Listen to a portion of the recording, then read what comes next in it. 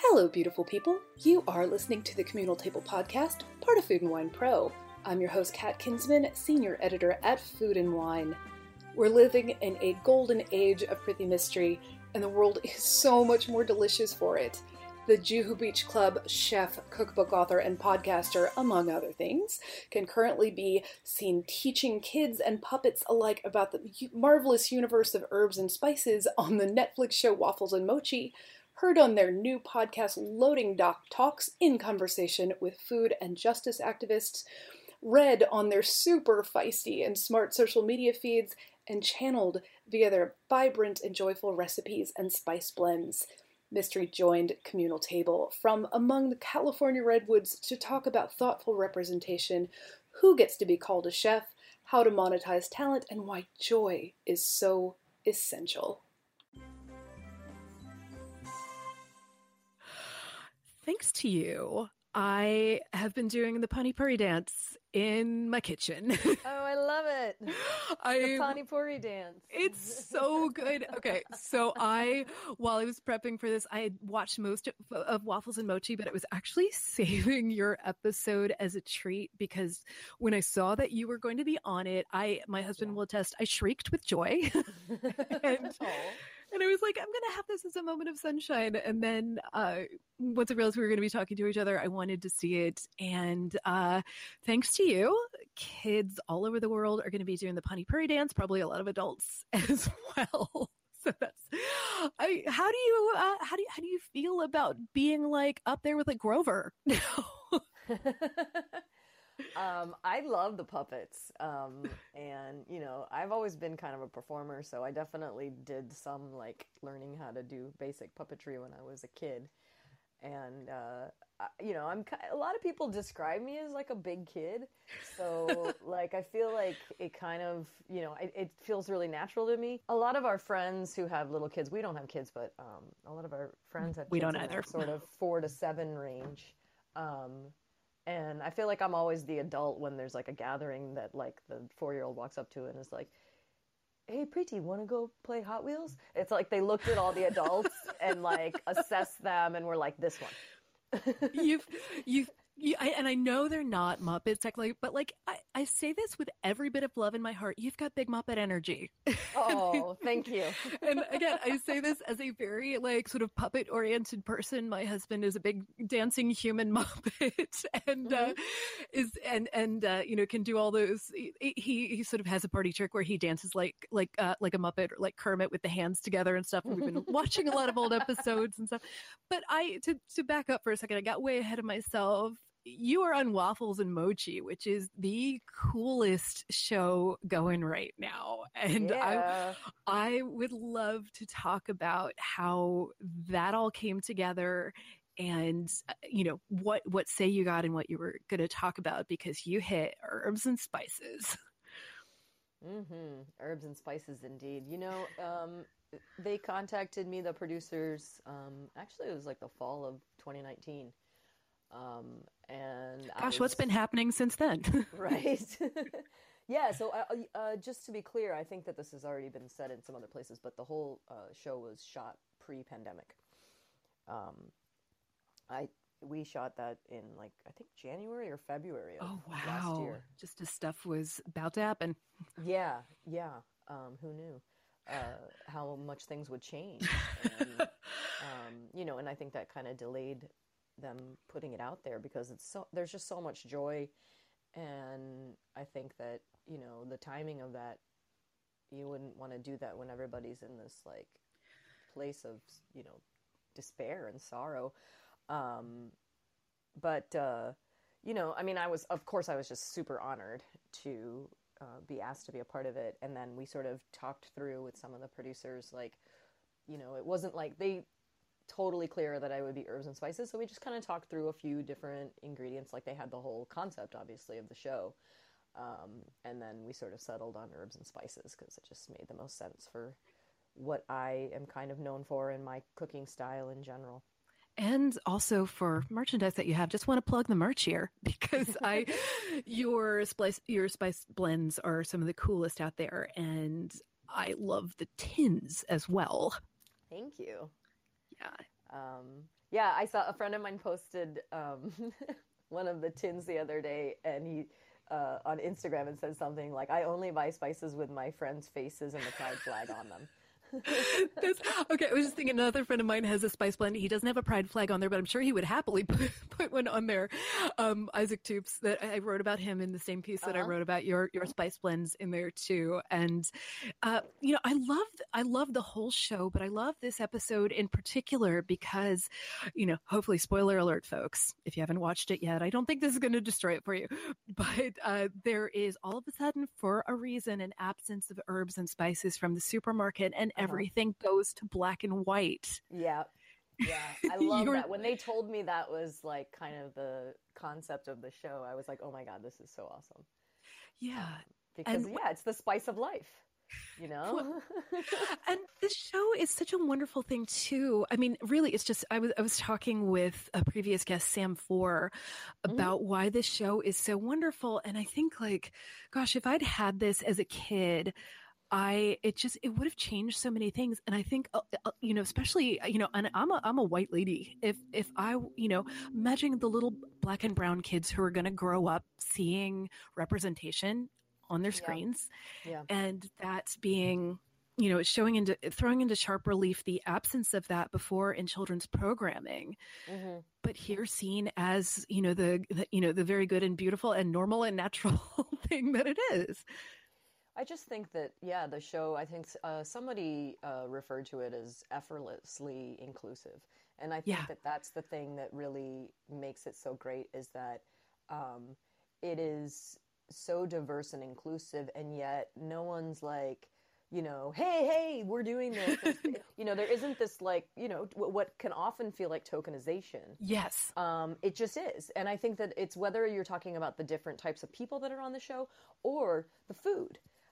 There's never any food that's like, oh, that's weird or gross or negative. You know, when Waffles takes some chili when they're in Italy that's like a little too spicy for her, she's just kind of like, wow, that was cool, as opposed to like having this, like, you know, negative reaction. And I think that, you know, presenting food, whether it's about, I mean, my episode in particular, herbs and spices, it's like the number 2 things that kids complain about is like there's green stuff on it or it's too spicy.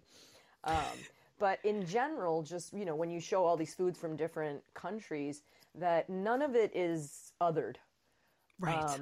All of it is just presented as it is, without a particular perspective like, oh, Waffles and Mochi are from America, and so they're going to have this certain perspective on Japanese food or Peruvian food. It's all just beautiful curiosity and excitement.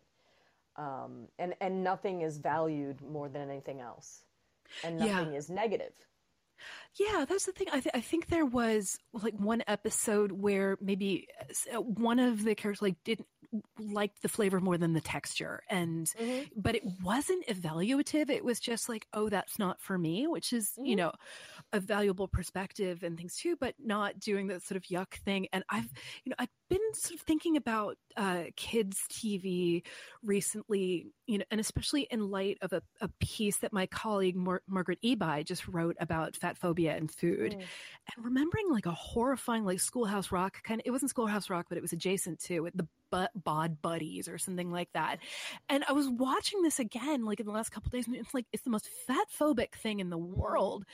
And you know, and I'm just looking back at that and thinking like, what the hell were they teaching us? Like, you know, and I think they're probably thinking like, oh, we're, you know, doing a good thing, but like, who are you harming in the process of this? And like, all I see from Waffles and Mochi, and sorry to get going on Waffles and Mochi so much, but I loved it.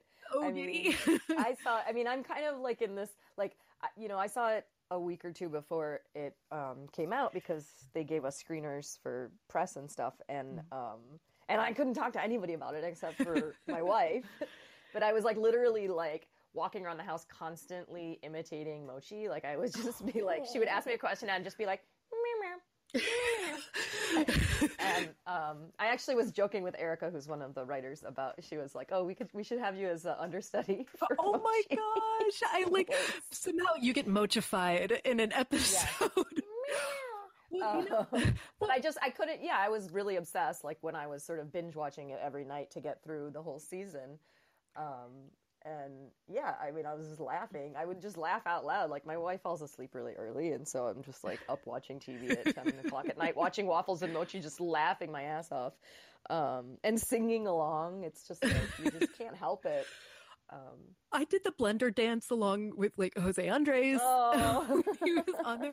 And like my husband and I were both watching this, and I think we both cried a little just from the beauty of it all. And, and it was really special to me to see Michael Twitty, who I have loved for such a long time. I just adore that man, and really unflinchingly talking to kids about enslaved people and enslavement. And, and it was just, it was matter of fact, and it was honoring the intelligence of the kids.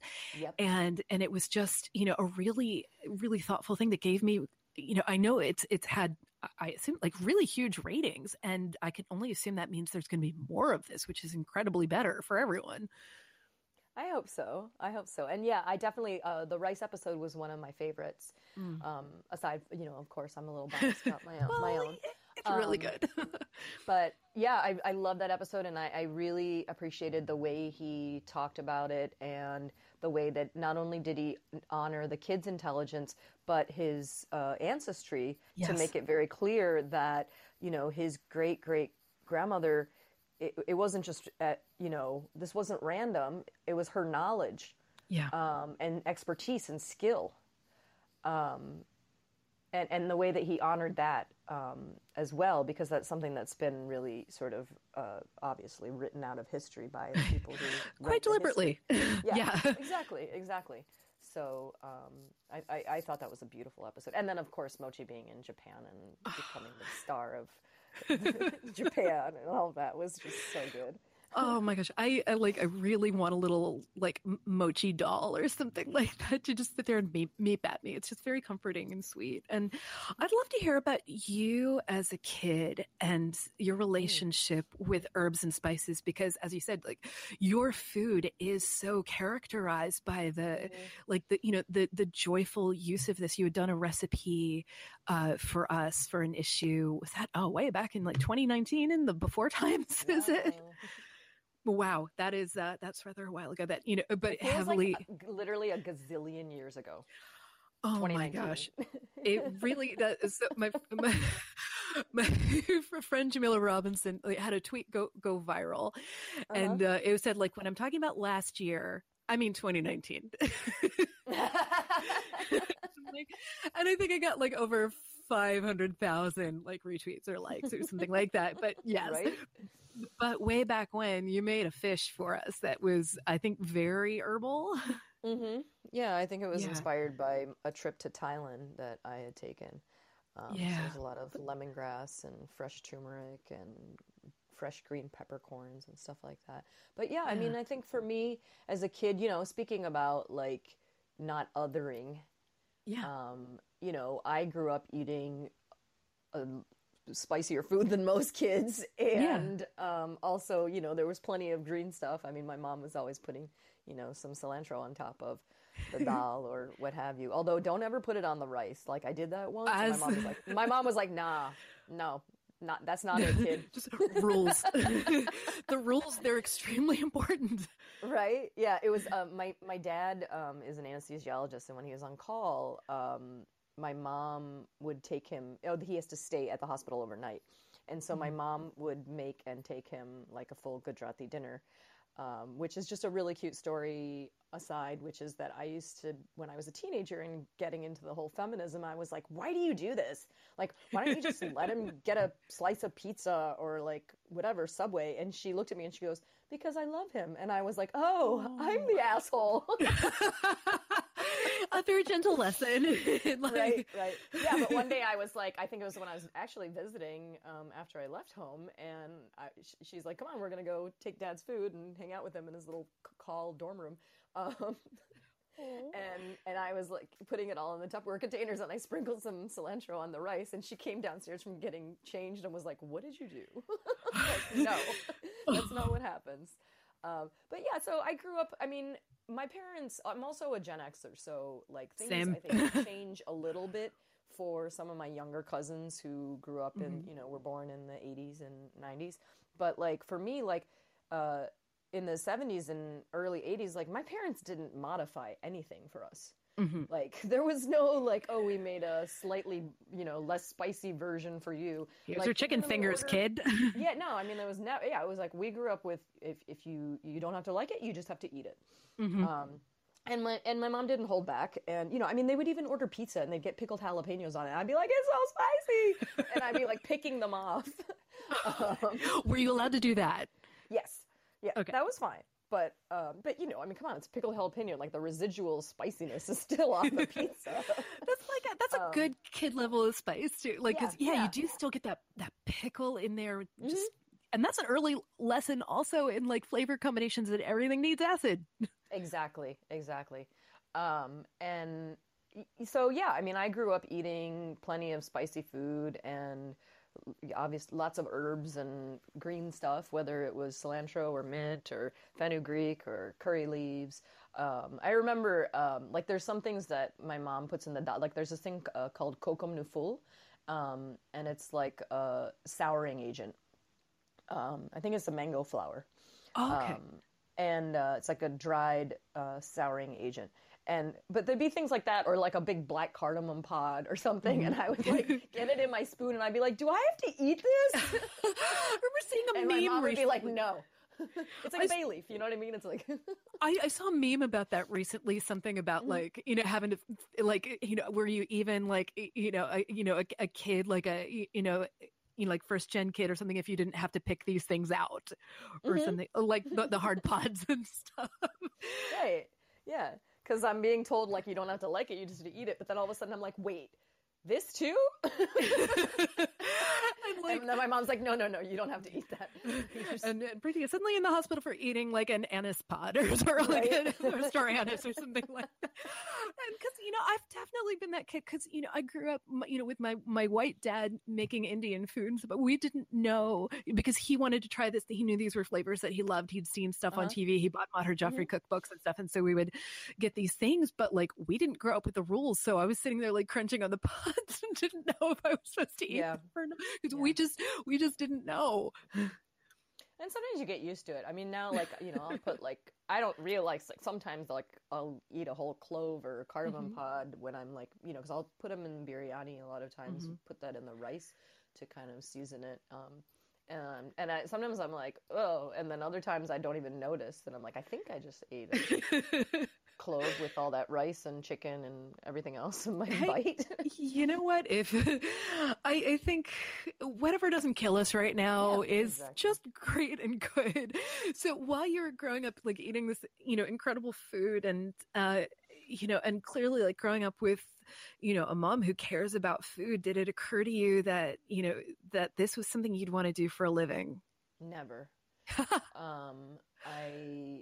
I'm the youngest of three girls, so I was not, I didn't have to help in the kitchen. Like my oldest sister was like, from the time she was 8 years old, it was like, get in there and help your mom or your aunts or whatever.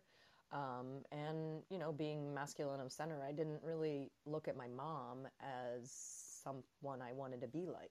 I looked at my dad.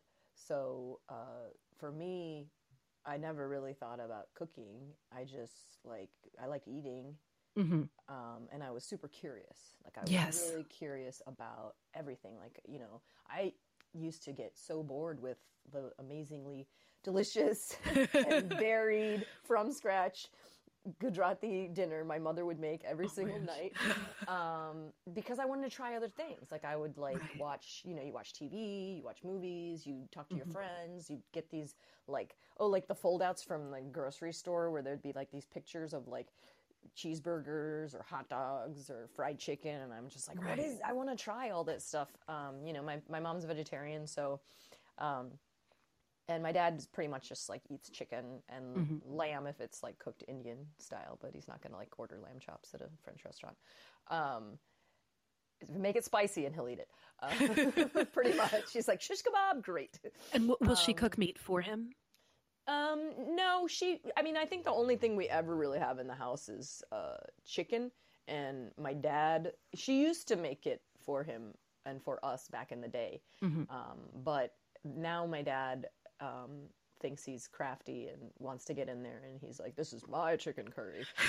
Which means that like my mom basically preps everything, and he like puts it together, and then he like goes and sits in the living room and watches TV, and she like pays attention to it.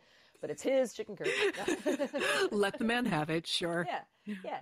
But no, my mom was fine with us cooking meat or bringing meat in the house. Like, you know, we would have like, I mean, it was always like this big difference because like she didn't know how to cook American food or non-Indian food. So it would be like, you know, she makes all this stuff from scratch, and then it would be like my older sister would like make us manwich.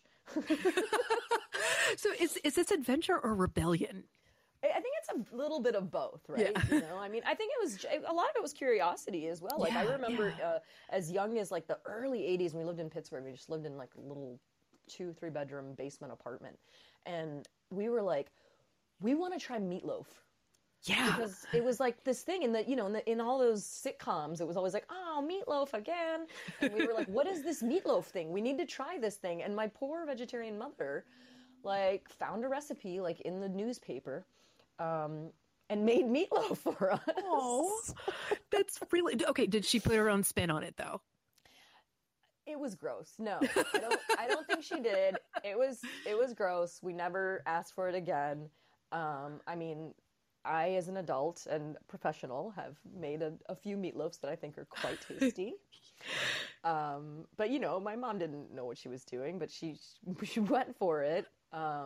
She cooks with love for people she loves. Exactly. Yeah. I mean, the only thing she definitely would never, the two things she doesn't like in the house are like any fish and seafood or bacon because of the smell. Because for her, that smell is like a lot to handle as a vegetarian. Yeah, there's something about bacon smell that's really pervasive and just kind of, I think it's like traveling in like micro whatever particles or something in a way that other foods don't quite. And most of us are like, yeah, bacon. Woo, I'm excited. And my mom's like, ugh, what is that awful smell? I don't want to smell that. Oh my God. Actually, the aforementioned colleague, Margaret, was her boyfriend who, you know, they live together, is a vegetarian, and he was complaining recently. She doesn't cook much meat in the house out of respect for her, and because she's just kind of learned like, oh, you know what, this is actually how I like to eat too.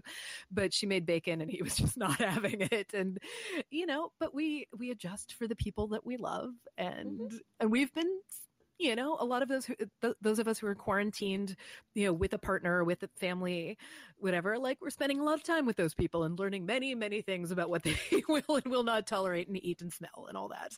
That is very true. Yes. Very true. But they have like my dad has gotten into like wanting to cook more fish, and so he'll do it on like a little electric thing in the garage.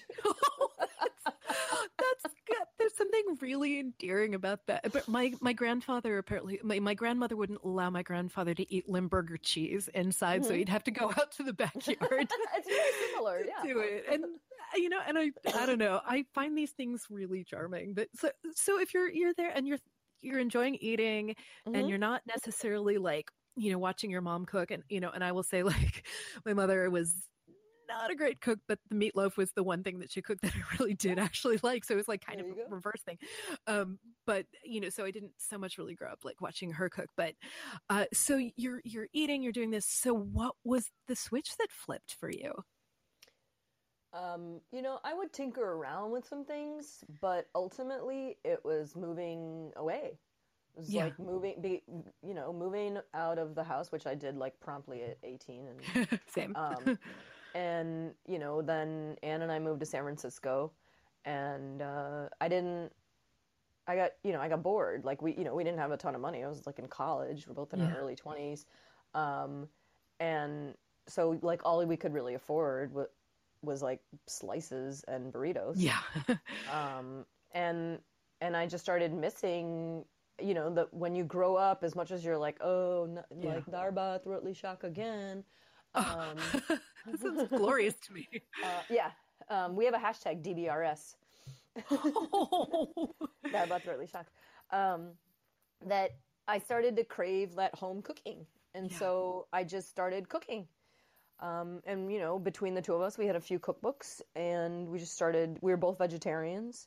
And I just started cooking stuff, and lo and behold, it kind of came naturally to me, and people really liked it.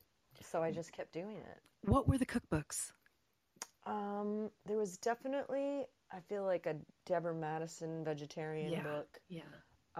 William Sonoma had a vegetarian cookbook.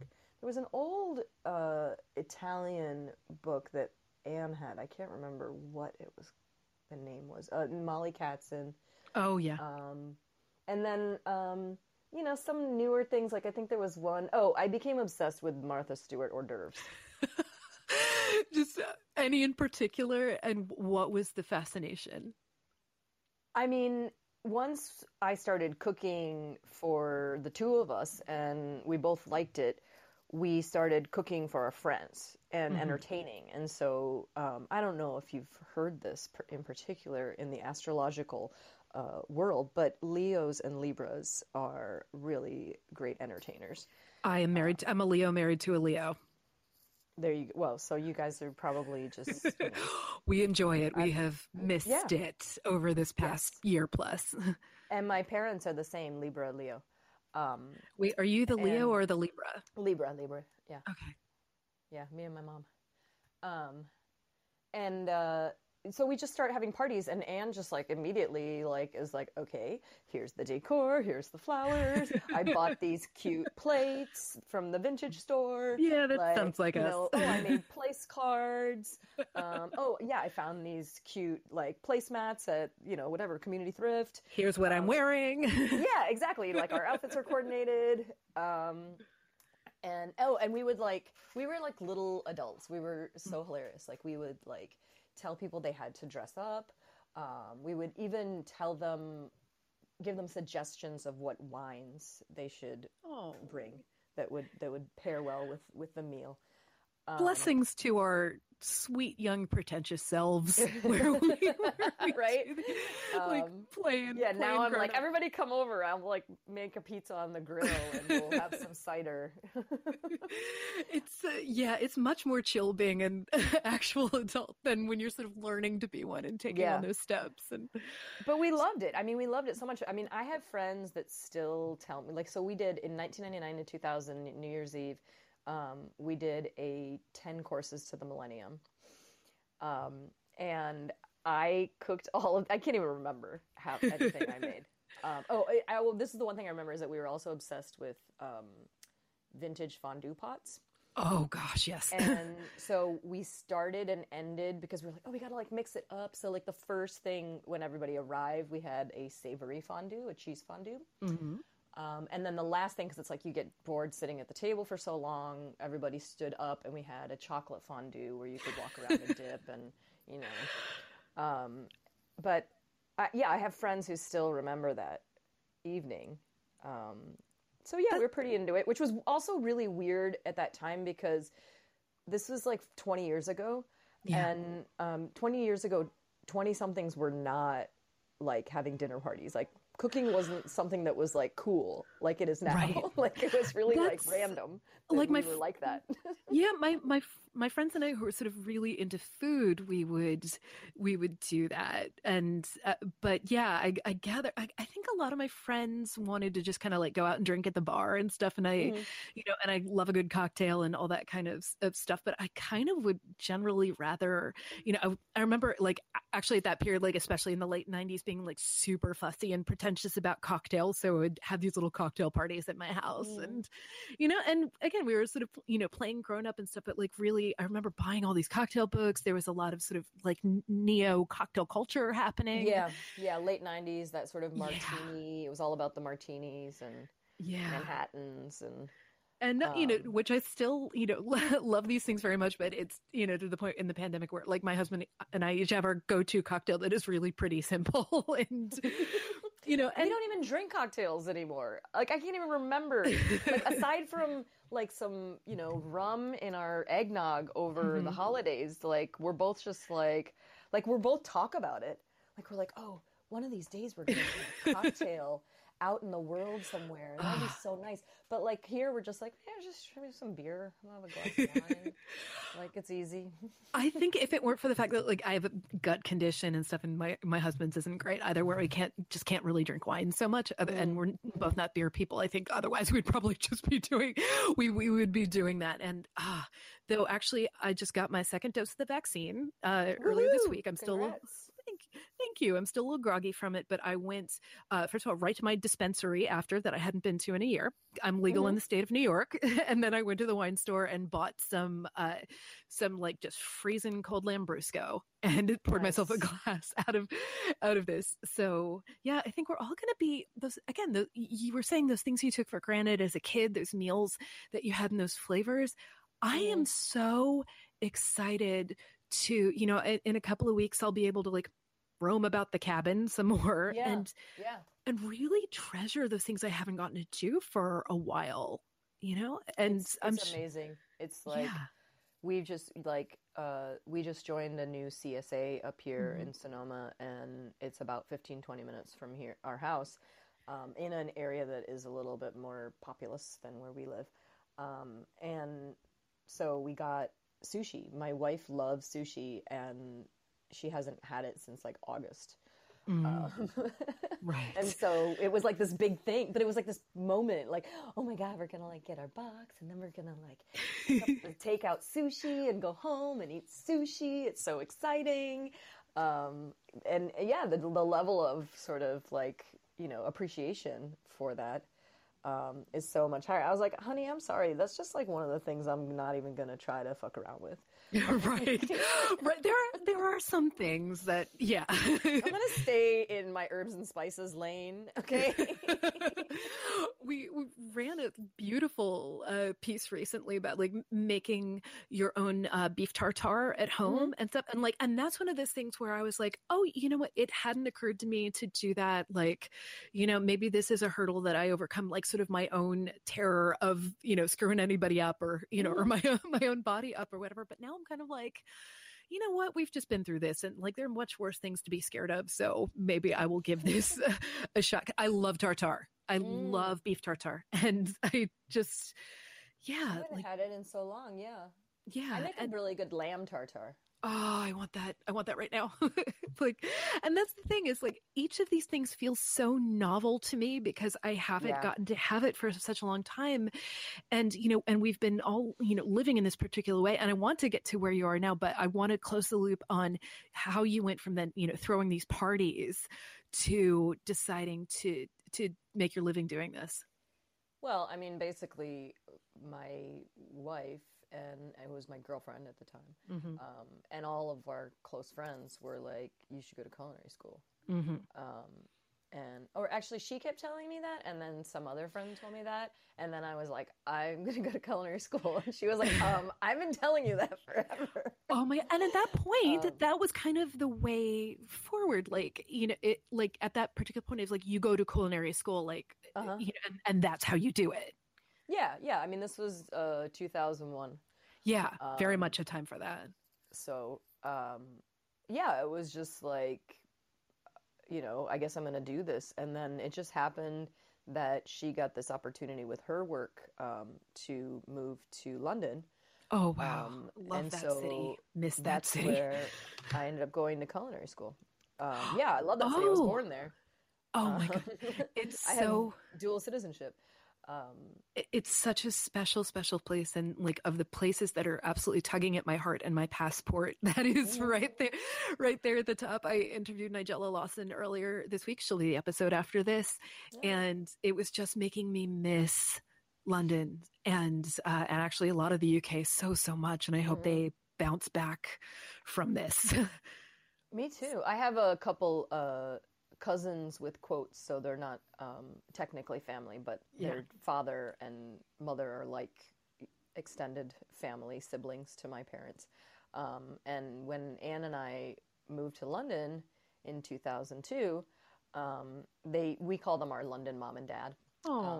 And they had two daughters that were like teenagers then, but now they're like in their early 30s, like late 20s, early 30s, and they live together in Bermondsey. and we stayed with them at their flat the last time we were there. I think we actually we were there in 2019. And they're so hilarious. They are so hilarious, and they love food and drinks and all the things. And so we had such a good time just like eating and drinking our way through London with the two of them. And I was joking with one of them and on messaging on Instagram and saying that I should have the two of them on the podcast, my new podcast, like every so often, just to like check in on the London dining scene. And just the two of them are so hilarious that it would be really amusing because they make me laugh. Well, and I think they make other people laugh too. Well, and the London dining scene has changed. I started going to London in the late 90s, and the way the culinary scene has changed there is just it's kind of going from black and white to color again. And seeing people actually appreciate the agricultural bounty that the UK has. It's such a tremendous thing, and it's going to be really interesting to see what happens in the wake of Brexit for, what this is going to mean for food. But at the time when you were studying there, what did this look like for you? What did culinary school look like? Well, first of all, it was a big learning curve because even though I was like the best cook amongst my friends, some people go to culinary school after they've already been working somewhere. Yeah. And then also, like, I didn't know anything about European cuisine. Yeah. Like, I remember once, like, I used to work at a film arts organization before I went to culinary school because I wanted to be a filmmaker. And I remember going into the executive director's office one day and being like, what's frise?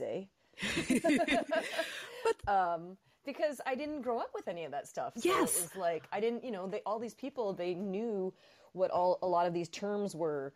Yeah. And they grew up in, eating all these different, proteins and stuff that I just didn't know anything about. And then the pastry was also challenging because I hadn't really done any baking. So I'd kind of learned so hard. Yeah. There's the program's in 3 parts. There's basic, intermediate, and superior, which is hilarious that they call it that. Because, superior. Yeah. And I'd say like maybe halfway through intermediate pastry, I got like up to speed with everybody else. But like the whole first section, and I was just like, oh God, I'm never going to get this. I really tried to convince my parents after basic pastry. I was like, maybe I just need to do basic pastry and I'll just do the full, like, savory side. And they were like, just do the whole thing. I was like, okay, yeah, you're right. But, the London dining scene at the same time, this is probably, it's 2002, so not that far off from what you said from your experience in the late 90s. My takeaway initially was there's great food in London, but you need money. Yeah. And what I felt coming from San Francisco was there's great food in San Francisco at every price range. Mm-hmm. And I think that's really changed in the last 20 years. I think now you do have a lot more casual mid-range restaurants making, as they would say, proper food than you did in the early 2000s.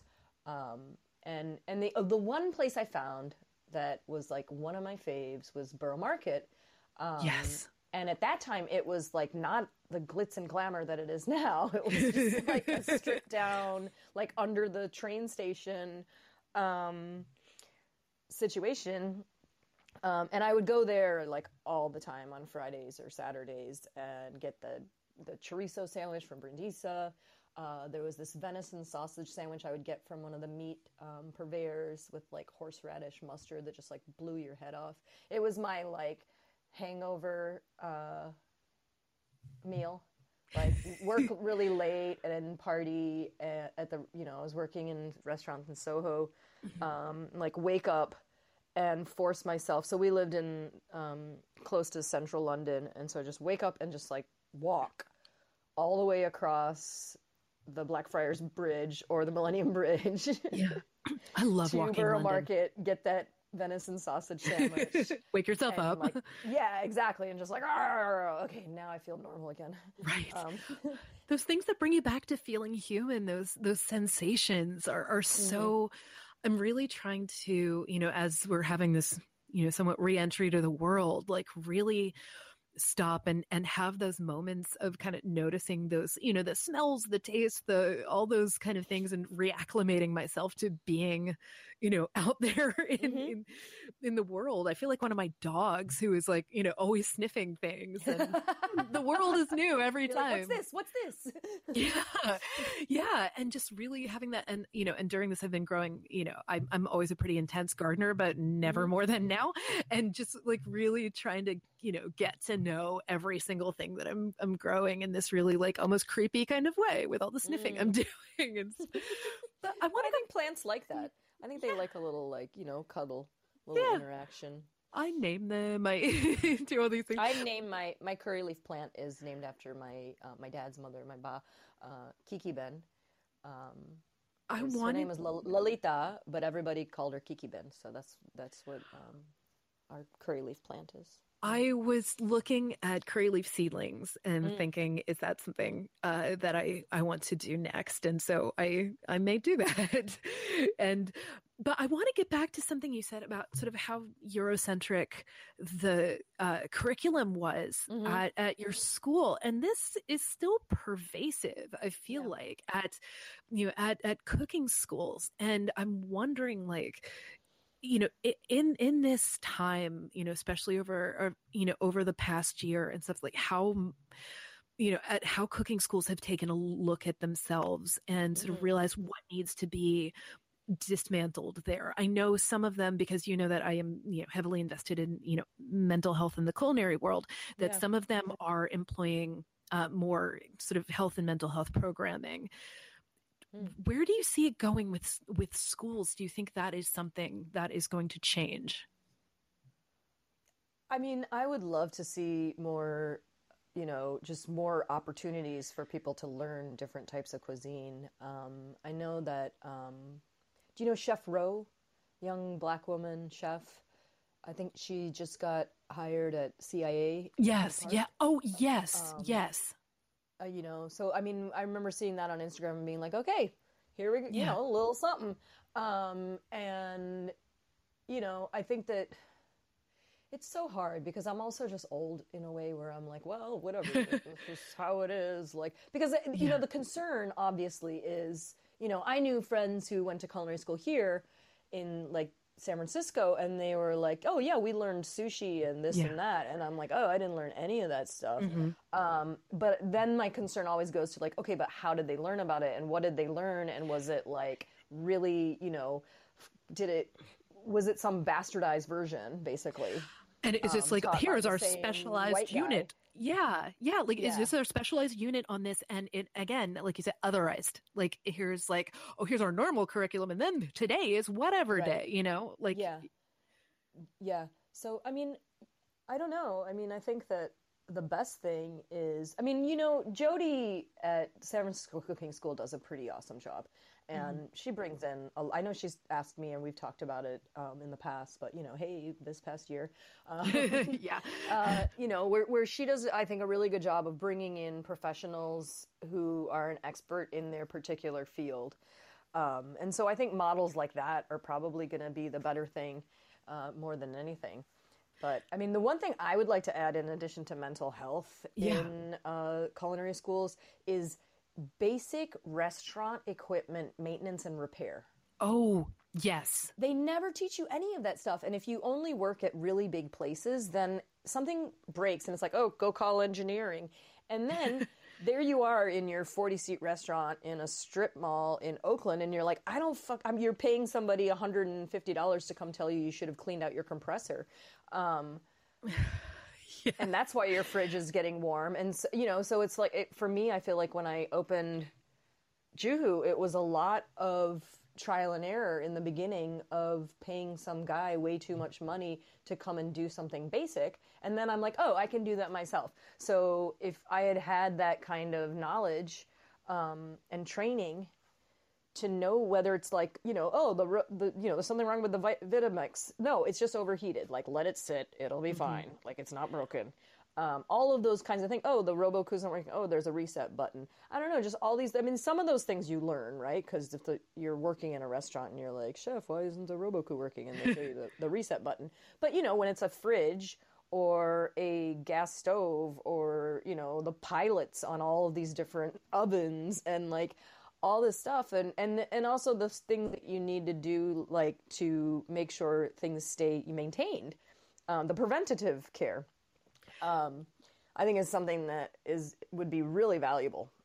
And also, I always think financial literacy too, or restaurant math, all that kind of stuff. Because I know there is some of that, but it's more of the business section of this. I think we're opening a school here.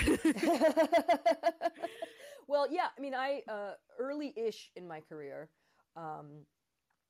In 2006/7, I got a job as the executive chef of the De Young Museum and the Legion of Honor. And that basically, like my boss, who was the general manager, she basically taught me everything about the financial side of things. I was all of a sudden running a $7 million operation. Goodness. And I was 30. No pressure. So, so she would sit down with me and teach me all this stuff about how to read a P&L and how to do this and that. And we were just like when we took it over, the people before us were like losing money, hemorrhaging, in fact. And we, course corrected, and got our food costs and labor costs in line. And she taught me all of that and was just like really patient. And then I was like, okay, I got this.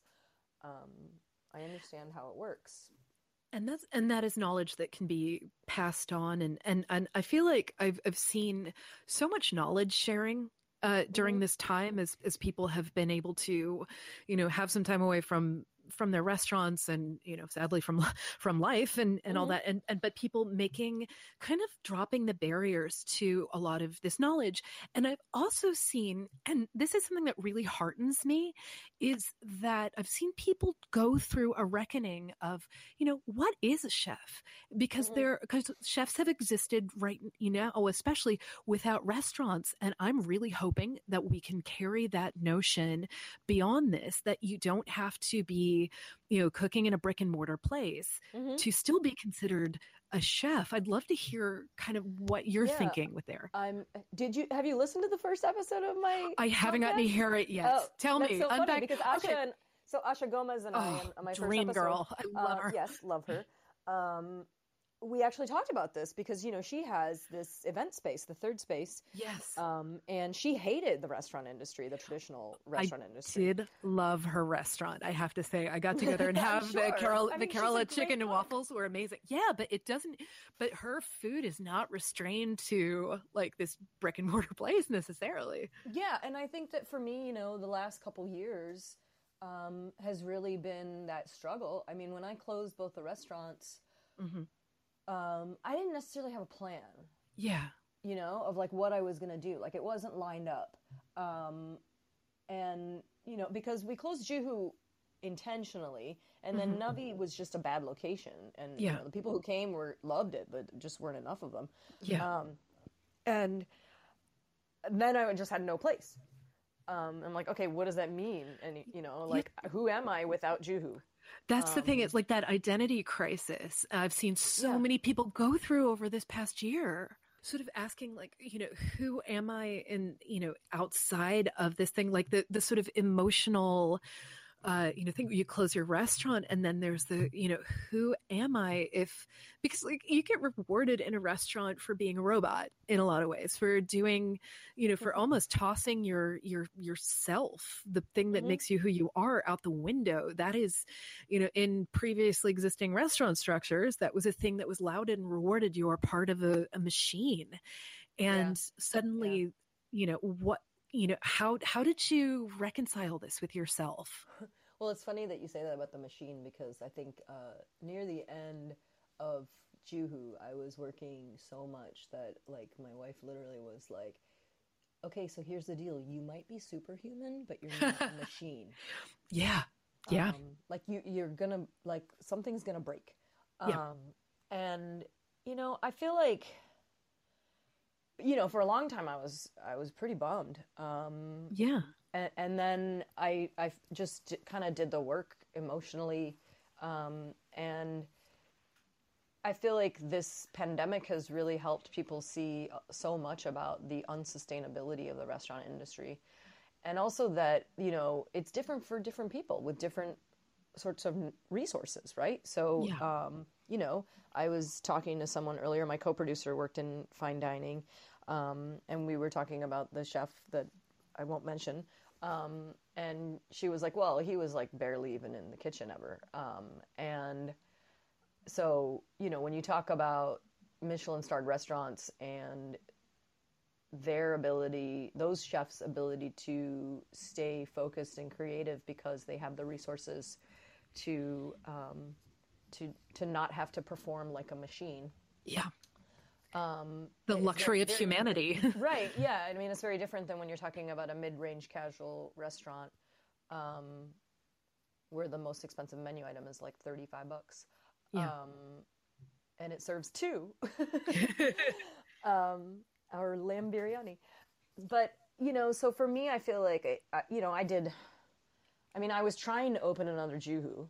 Like, that was the plan, was like, okay, it's got to be bigger, more seats, because 40 seats is just like an unsustainable number. We were busy. We were like doing 130 covers Friday, Saturday night, which is a lot in a 40-seat restaurant, especially in Oakland, because we don't, nobody goes out after like 9:30. It's not like New York. And, I literally would get home from work at the same time as some of my friends in New York. Like, I'd be like texting them like, yeah, I just got home too. Cause I get home at like 11. So we actually just put up a story today from a restaurateur friend of mine in New York, and he's begging people to come and eat at 5:30 so they can turn the table and actually stay around. Yeah. Yeah. Instead of people showing up at 9. But yeah, they'll show up at 5:30 in Oakland. Wow. That would kind of be his dream, because he was saying his issue is everybody wants the 7:15 seating. Yeah. And they don't want to eat midweek and stuff. And he's like, I will love you forever if you come to see me at 5:30 on a Wednesday. So, that's hilarious. That's a great pitch. You can read it on foodandwine.com right now, actually, Nice. about like embracing the early bird special, because he needs that second turn, just because of restaurant math right now, because we're at 50% capacity in New York right now. Mm-hmm. And the thing we're doing at Food and Wine is trying to make restaurant math more accessible to diners, so they know exactly how their decisions are affecting like the well-being of restaurants. And we just realized, like, and it's part of Food and Wine Pro, if you want to go there, it's I think it's pretty important work to do that. But so I would court the families with small children. Yes, because that was really our 5:30 to 7 was like toddler hour. And you probably, New York City restaurants like tend to be kind of cramped. Like, space is very much at a premium. I'm so sorry I never got to go to Juhu, but it's weird in my head. I feel like Juhu is an idea and sort of a larger thing than a space, and it can be applied to a lot of different things. Like, it's bigger than the components of it. Like, it's going beyond the four walls is really what it is. Yeah. And I think that, like, I've done a ton of stuff. Like, I started doing a lot of traveling in 2018 and 2019. I mean, I traveled a lot in 2019. Yeah. Like, I was in New York alone like 5 times. And yet, I don't think we ever met. I actually think this is the first time we've actually ever spoken to each other. We've emailed a bunch, but I don't think we've actually ever spoken to one another too, which is strange in my head. But I feel like I've talked to you because I've listened to your podcast, and so I've heard you talking, and we've had these email exchanges. So I feel like it doesn't feel strange. It feels like perfectly like we've done this a million times before. it's very 2021 that I was describing somebody earlier to my husband of like, oh, this person is a friend I just haven't met yet. Like, I'm shocked how many friends I've made in a pandemic. It's amazing. It's like, kind of bizarre. it is a really wonderful and beautiful thing. And I'm trying to sort of figure out like, what are these lessons from the pandemic? And I realize like, to me, and what we can communicate to the public, and to me, it's really radically altered the notion of what a chef and what a restaurant can be. And, our restaurant editor, Khushbu Shah, has been, talking about that for a really, really long time. And it's how she, does her best new chefs and best new restaurants list. Like, she's really trying to reconsider, especially in light of this reset, like, who is a chef, and there are such outdated notions of it. I think you can be a chef if you sell plates out of your house. Personally, like I'm sort of thinking that. Of course. And I think that, to me, that there was this Jenny Dorsey and I and a few people did a clubhouse on what makes a chef.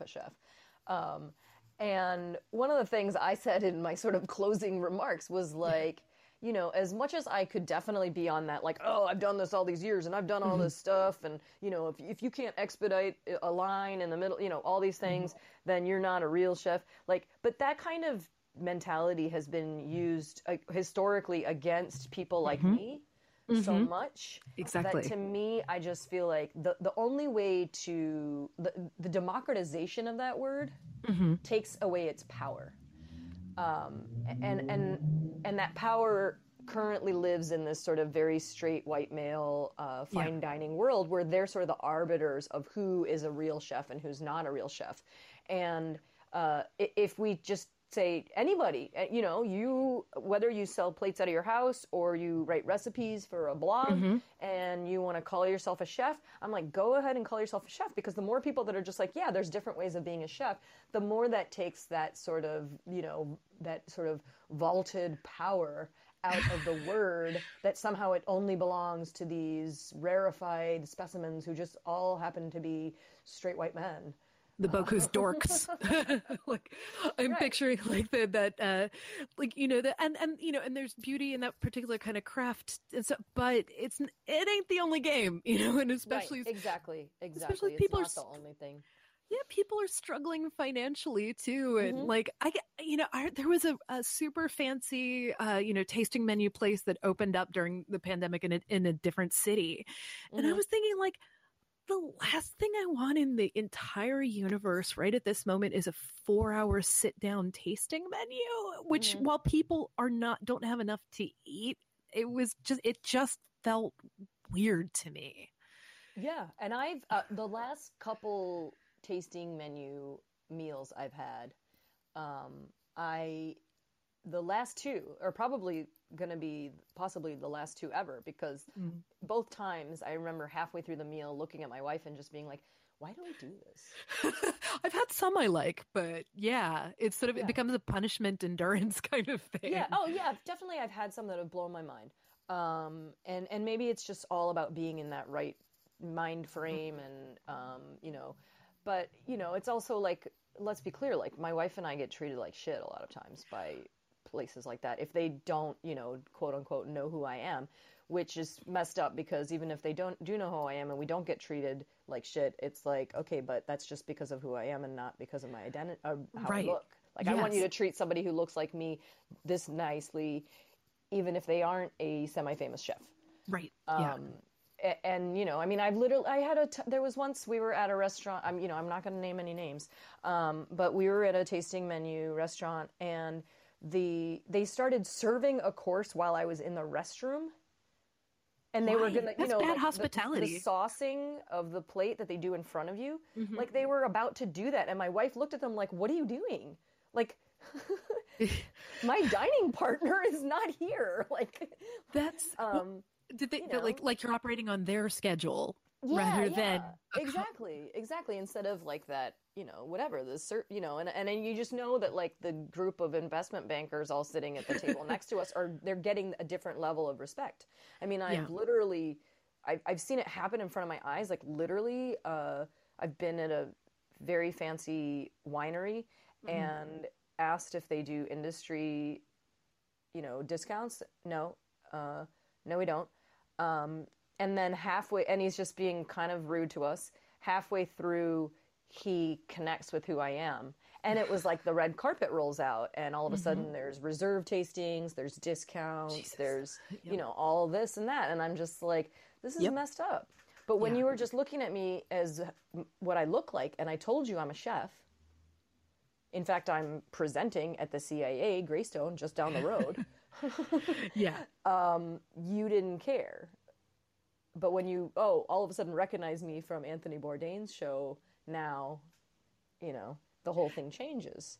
So that sort of, I mean, that part of the industry, and like you said, it's just like, it feels very strange to partake in something so sort of luxurious when folks are, you know, just getting by, the level of just hunger.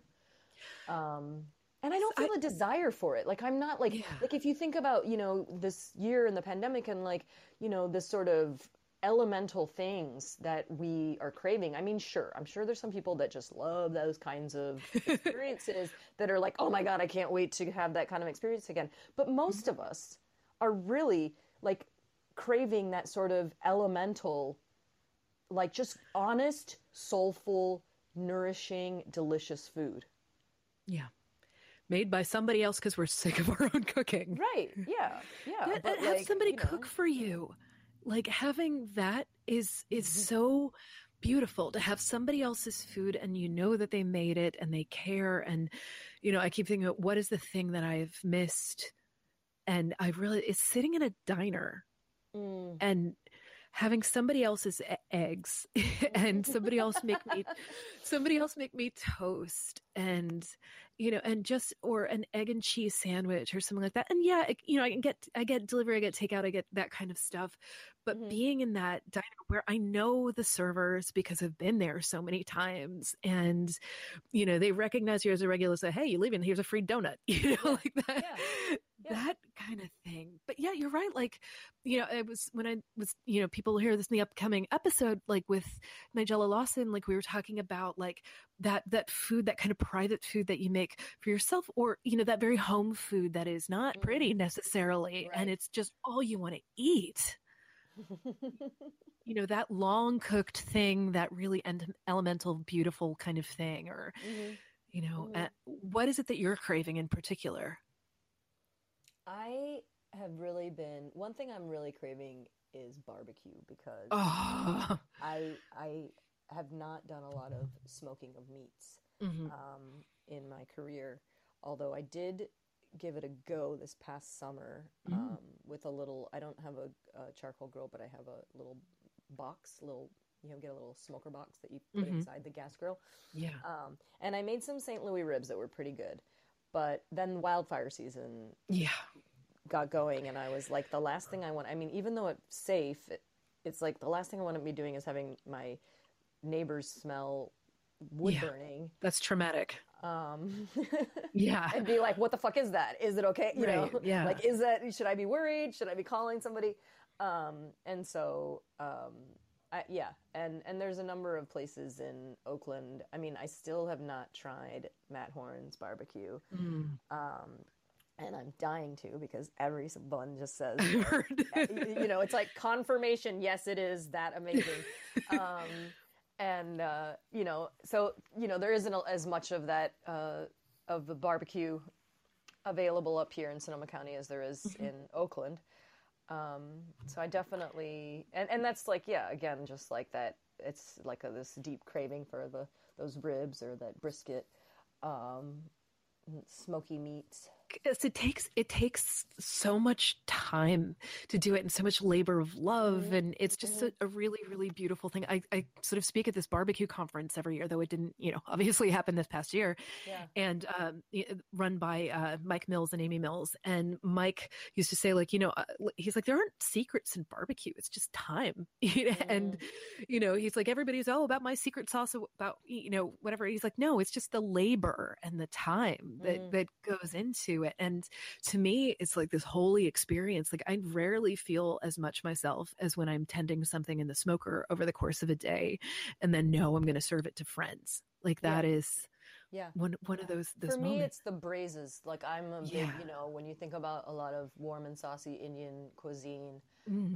and before when I was vegetarian and I started cooking more Indian food, like I used to love making risottos, like that kind of stuff, like a sauce that cooks all day on the stove, that, short ribs that are braised for 4 hours, and developing that flavor. Like I love that kind of thing. Oh my Similar. God. I'm thinking like my perfect meal right now would be it's like something like brown and slumped and stuff, and then a bunch of bright vegetables next to it, like vegetables and herbs and all of that, and just like that contrast of the freshness and the super cooked down kind of stuff sounds really, really glorious. But the thing is, like during all of this, you have not been twiddling your thumbs. You have been creating things. You made a spice blend. You have a new podcast that Yes, I would do.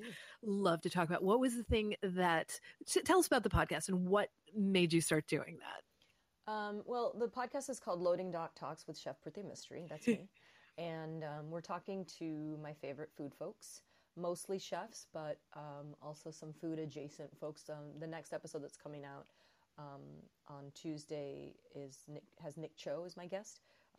You might know him as your Korean Your dad. Korean dad. Oh, I love him. And He's so also soothing. a coffee guy, and I've known him for a number of years. And He makes me really happy and feel soothed. He's younger. I think on Twitter I recently saw he's like a year younger than I am, but I'm still happy to have him as my Korean dad. I think he's for all ages. Yeah. So my favorite was the cab. Did you see the cabbage TikTok that he did? Where he's like, it was like salt me, like it was the whole thing. He did it to the song Savage from Megan Thee Stallion, and it's basically like kimchi. It's like the kimchi recipe. It was amazing. I will not try to imitate it. My flow is not good, or else I would. But I will link to it in the show notes because that sounds really darling. And so, what was it that drove you to want to do this? Well, I think the big thing for me was like I've been on so many podcasts and I've been interviewed by I've been interviewed a gazillion times, and I wanted to kind of flip the microphone. And I talk a lot and I have a lot of opinions, and I feel like I'm one of those people that can pretty much talk to anyone about anything forever. Yeah. So it's not hard for me. I like people. I do sometimes. Yeah. Like I genuinely like people. And I like fall in love with people in that platonic sense of just like, oh my God, this person's so cool. I have a gazillion crushes out in the world.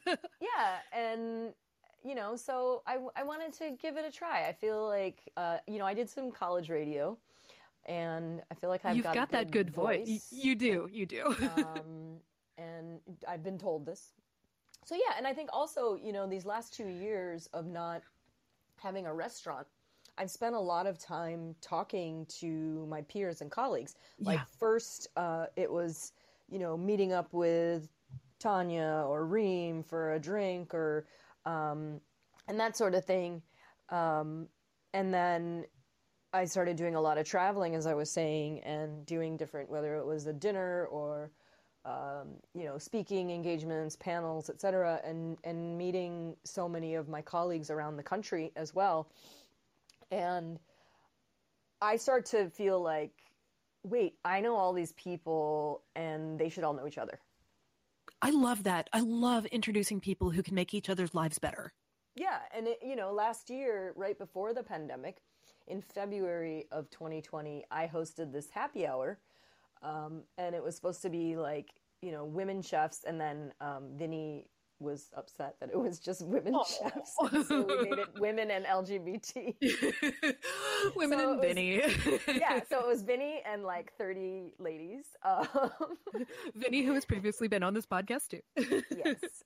Vinny Ng is who I'm talking about, just for our listeners. There's only one amazing Vinny, come human, on. Amazing human. Truly.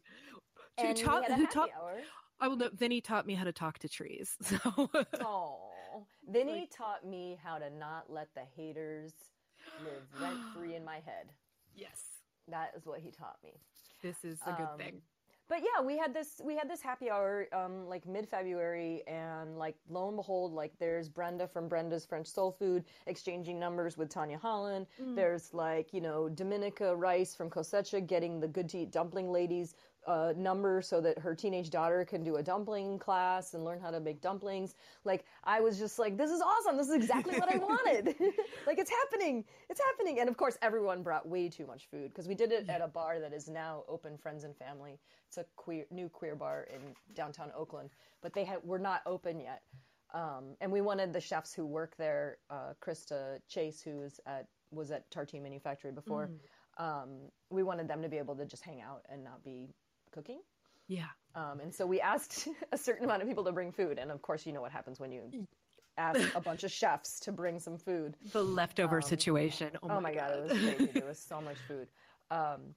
But yeah, I mean, to me, it's like, I love that sort of thing. Because also, like, especially as, marginalized, whatever, women, BIPOC chefs, queer chefs,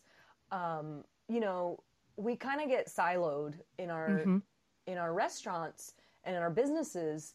And I think it's really, it's part of the, like, I mean, on the very face of it, it's very like an answer to the old boys club. It's like, we're going to have our own club.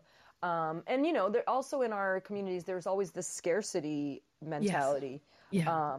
And I'm just not about that. Like, my first guest is Asha Gomez, an Indian woman chef. Like, some people might be like, oh, don't you see her as competition? Like, no. What? She's my sister. You are two intensely different human beings. Exactly. And so to me, it's like, I really believe strongly in the, like, your win is my win. Let's all, bring each other up. And this is something that's always been really important to me. I think, back in like 2016, 2017, I think every journalist I talked to, I was like Rima Seal and Night Yoon. And, I mean, I'm so proud of them and all that they've done. So for me, it's just like, I want to like talk to and highlight and bring, like, I want to share all of the awesome people I know with other people. Like, you should know this person. They're amazing. Yeah. Like, nothing makes me happier than like sending a text to a couple of people being like, hey, you don't know each other, but here's why I love each one of you. And here's why you're going to fall in love. And that's, and especially like during this when we're all seeking connection, it's such a hard thing. I'm so, nervous about going back out into the world and, being among other humans and stuff. But I still feel like, okay, well, I've been talking to people this whole time. Maybe I haven't been totally cut off. Right. So, but it's sort of like those things. I think like this is going to be, this pandemic has been god awful for so many reasons. The losses on all different levels and the ugliness that brought out in people, and and it's been such an intensely painful time on so many levels. And on the same at the same time, I was thinking this is hopefully a reset for humanity at large and how we treat each other. But I really, really keep coming back to restaurants and thinking that, this is going to be a different way that people think of restaurants and what they do and how people are treated in restaurants and who gets to work in a restaurant, who gets to own a restaurant and all that. And I have to be able to look and hopefully try to see it as this new kind of like nexus for community. Maybe that's me being incredibly naive, but that's what I want. No, I don't think that's, I mean, I feel like that's what some of us have been trying to do all along, Yeah. To me, like, the biggest thing about the, like, loss of, like, deciding to close Jew was just, like, oh, the people. Like, it's like every single day, like, my day was, like, packed with the people. And there's probably, like, very few nights where, like, not one person I knew came in for dinner. Yeah. I mean, we lived in the neighborhood, And so that type of, like, I felt like it was very much all about community. Like, you know, I mean, there's a story about the day that the Supreme Court ruled on gay marriage. Yeah. And it was right on Pride weekend. And that Friday, like, I didn't post anything. Just like all of these queers just descended on the restaurant. And I remember texting my wife and being like, I think you should probably come down here. Because it was community, and that was, you know, what people, they thought, wow, you know, how and where do we go to celebrate this when there isn't some like organized thing, because it's just happened. And a certain amount of folks in Oakland felt like our place was the place to come, and I feel so honored to have been able to host that sort of community. I feel like that was so much of what we were trying to do. I mean, that was, you know, to go back to why you asked me when I started to go to culinary school. It's like, yeah, I was good at this thing, but it made people happy and it brought people together, and I loved it.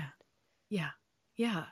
It's sort of being like the host, like host writ large kind of thing, like whether that's a virtual thing or, you know, you are physically bringing people together. It is such a beautiful thing. And I've seen more and more restaurants as they're ones that are opening now or ones that are reconfiguring and very much making a concerted effort to be part of the community. And again, like I know that you have always done that, but people who are baking in a 501c3 or some other kind of thing where it is automatically in there that this is for the community. It is, you know, it is a safe and good place. And, you know, and then the business relationships that they have are going to benefit the community. I just had like Adrienne Lipscomb was on the podcast talking about this. You know, Siki Koval and Norma Listman were on it talking about what they're doing in Mexico City. And I just, Norma. they're such good humans. and I've never actually met, I do know him in person, but I've never met Norma in person, and I cannot wait for this. But like, finally met her at a friend's wedding, which she was doing the food in New York, which is funny because like there were like so many times where people were like, oh, well, you know Norma, right? And I'm like, no. And then people would just be like, how do you two not know each other? But I knew Sakib because he was like, oh my God, like when Juhu opened, he was like there all the time. Like he was just like, I love this. I met him in Ireland. We were speaking at a conference and it was such a random thing. I've met JP's thing. Yeah. Food on the Edge. It's such a beautiful people. And I just, you know, met it brought to, and I think he's one of those people, JP McMahon, who brings together really good and beautiful, you know, things in the world and doing it around food. And so I want to ask you then, like, what is, like, if you close your eyes and imagine, like, what is this future of like what Juhu means to you and what you want to see in the world? You know, I know that it probably changes all the time, but like right at this moment, what does that look like to you? I mean, I want to keep cooking for people in some capacity. But I think that, you know, just like the spice blends and, you know, a lot of the recipes that are in the book or I've done online on my Instagram, and I just did some things for some other magazines. I'll just say that. You know, no, you did a beautiful feature for Bon Appetit. But you know, I want to keep growing, and I mean, I'm cooking new things all the time, and you know, could it have a new life somewhere else? Possibly. I don't know that I ever want to have like a brick and mortar 24/7 restaurant. And this is something Asha and I talked about on the podcast, is that she said, you know, I think that that's an antiquated idea, that in order to be taken seriously and respected as a chef, that you have to have this sort of classic brick and mortar. And that's also giving the power to somebody else about like having to earn their respect. I'm like, you get to determine that, like whose respect you give a crap and about. The funny thing is, like, you know, Asha talks about how she hated it.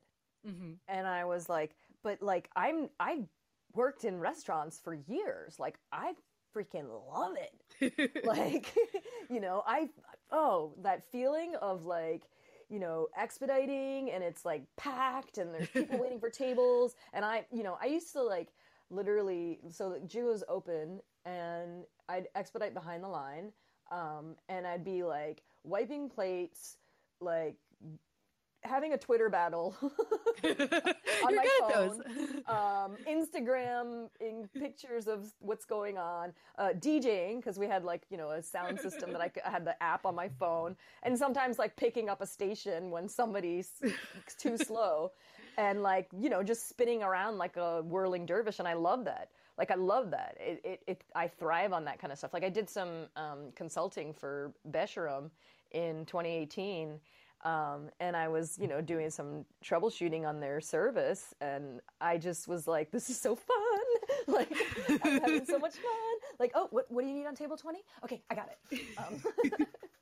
I feel like you're probably a person who at somebody else's restaurant, like if you see a table where the water glass isn't full, you go over and pour the water. Oh my gosh, yes.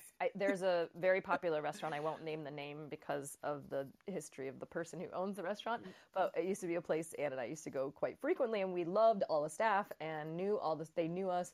And I remember once this host was setting the table next to us, and she dropped a bottle of water on the table, and it crashed and broke everywhere. And Anne and I just like immediately just jumped up and started cleaning the mess. And she was just like in shock and probably so embarrassed. But like, you must be industry. And then the manager came over, and we were like, "Hi, Laura." She was like, "You guys, I think I got it from here. Thanks." And I'm like, "Okay."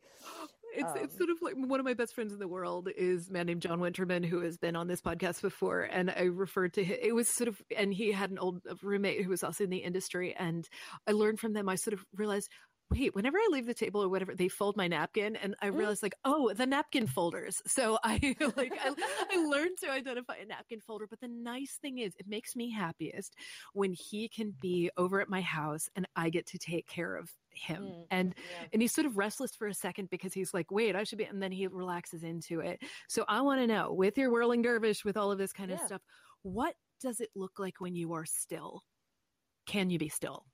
I mean, I'm a person who needs to move my body. Like, I get really, like, I box, and in December, like right before Christmas, I blew my shoulder out, and I couldn't exercise for like a month or two. I'm still not boxing. I'm doing other stuff, but I'm like a little nervous, honestly. I'm in physical therapy for a rotator cuff right now, so I get you. You understand? Yeah, I mean, the morning I woke up, I literally, like, I hurt to breathe on my right side. So, you know, for me, I remember saying to my wife, like, a week in, like, and realizing that this wasn't just going away, I was like, I'm probably going to get depressed. You realize that. Yeah. And, you know, and so, yeah, I had a period in like January where I was just kind of like, rah, because I'm like I need, it's the inertia, right? So if I got a lot going on and I'm moving my body and I'm doing all these things, then I'm like, I can do it all. Yeah. But you know, if I just don't have that kind of thing, then I can start to spiral where it's like, just like, you know, figuring out what to make for dinner or doing the dishes or, you know, putting my coffee cup in the sink feels like, ugh. So I think that, you know, for me, the most important thing is to be mindful of that and always like push myself to move my body, which is why, like, when the pandemic first started and we were up here in Sonoma County, I started volunteering on a farm. Because that was awesome. It was the best thing. It was just like, I was, you know, Anne was working furiously, and at that time, this room I'm in right now, her office still had a bed in it, which took up most of it, and she was like at a tiny table in the corner. Now it's like a full-on office. I have, you know, she's got a proper chair that moves around and the whole thing, 2 monitors, you know. But it was the best thing, because I'd get out of her hair, and also I was just like, yeah, like, you know, it was a thing to wake up early in the morning for, and move my body, and it just puts me in a good mood. And then I'm like, let's go, let's do it, and I can just accomplish. So I'm one of those people that, like, I work best when I'm being chased by a 1,000-pound gorilla. That's just, I'm trying to get out of that mindset myself, but yeah. Yeah, so I work well under pressure. I mean, it's probably why I work well in restaurant environments, and just moving my body and like that. Those are the things that are really keep me going, to be positive and to just like get shit done. But it's been interesting. So I volunteered on a farm about 30 minutes away, and then I started also volunteering for Farm to Pantry, because at some point, like by the end of the summer, I was like, okay, so I should probably do something or that actually might pay me. Yeah. So by the end of the summer, and just seeing where the pandemic was, like, doesn't look like we're out of this woods yet. Yeah. So I was like, okay, I gotta like figure out what the heck I'm gonna do, because I was consulting on a project right before the pandemic hit. I was consulting on a performance space and doing all the F&B, and we were just about to start the process of like hiring, training, recruiting. And doing the damn thing, and then I was supposed to be opening a couple places in a food hall in Jack London Square. So by August I'm like, okay, that stuff's not happening. So what am I gonna do? And I've been doing a few things, like the recipe writing, some of the corporate stuff in terms of cooking demos and things like that, virtual cooking demos. And then, I talked to a friend about doing a podcast a couple years ago, together, a chef friend. And it didn't, we're like, yeah, but it didn't really gel at that time. Yeah. With what they had going on. And then, it just sort of came back up. And then I connected with Katie and Ricardo, who do Copper and Heat, award-winning podcast, Copper and Heat. Absolutely, a James Beard award-winning podcast, Copper and Heat. Yeah. No, they are brilliant human beings. They're great. And I had just actually right before the pandemic, Reem and I were interviewed together in the most COVID unfriendly situation. It was like the three of us in this tiny little like closet room. Right. But so we had met and we started talking, and they expressed interest in wanting to sort of produce more podcasts in the food space that they were not necessarily the host of. Mm-hmm. And I was like, let's talk about it, and it just kind of evolved. And Ricardo is a musician, so he's done all of the beats and sound engineering stuff, and Katie is amazing. I mean, she edits the whole thing. Yeah. And we also, she's really like my partner. We just spent the last hour before I got here with you doing some, re-recording some voiceovers, because some things weren't exactly, but, just content-wise, we're on the same page as well. It's not just technical. We talk about the guests and how we want to structure things, and we both do research on the guests and bring up things to share, etc. So they're fantastic. And I'm really a collaborative person. So like if I had decided to figure this all out on my own, I'd still be sitting on the couch looking at Twitter, procrastinating, trying to figure out how to fighting do this over on my pasta own. shapes. Right. Exactly. But I got bigger fish to fry.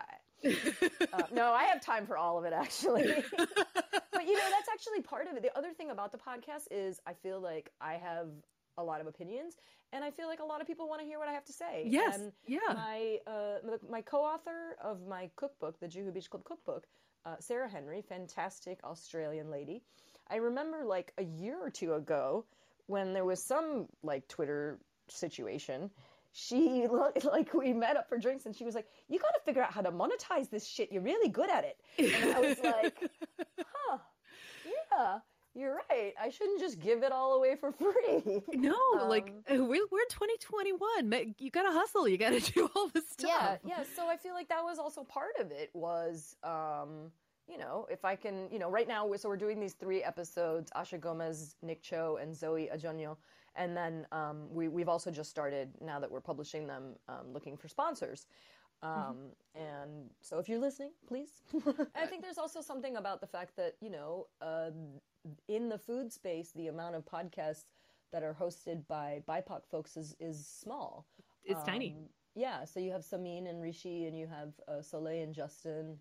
I'm sure and they were kind of some of the originals of it, like Soleil and Justin were some of the originals of it too. And Yeah, because she had raised a sandwich with Zahir, and I was on that back in the day. I have a little pin from being a sponsor. Oh. But, I mean, I think that it's really an interesting, we all know when you change the identities of folks in the room, the dynamic changes. And so I think that it's really important that, to have those kinds of conversations. And, me and Asha talking to each other about Indian food and immigration, there's a lot of similarities and a lot of differences. Same thing with Nick as an immigrant.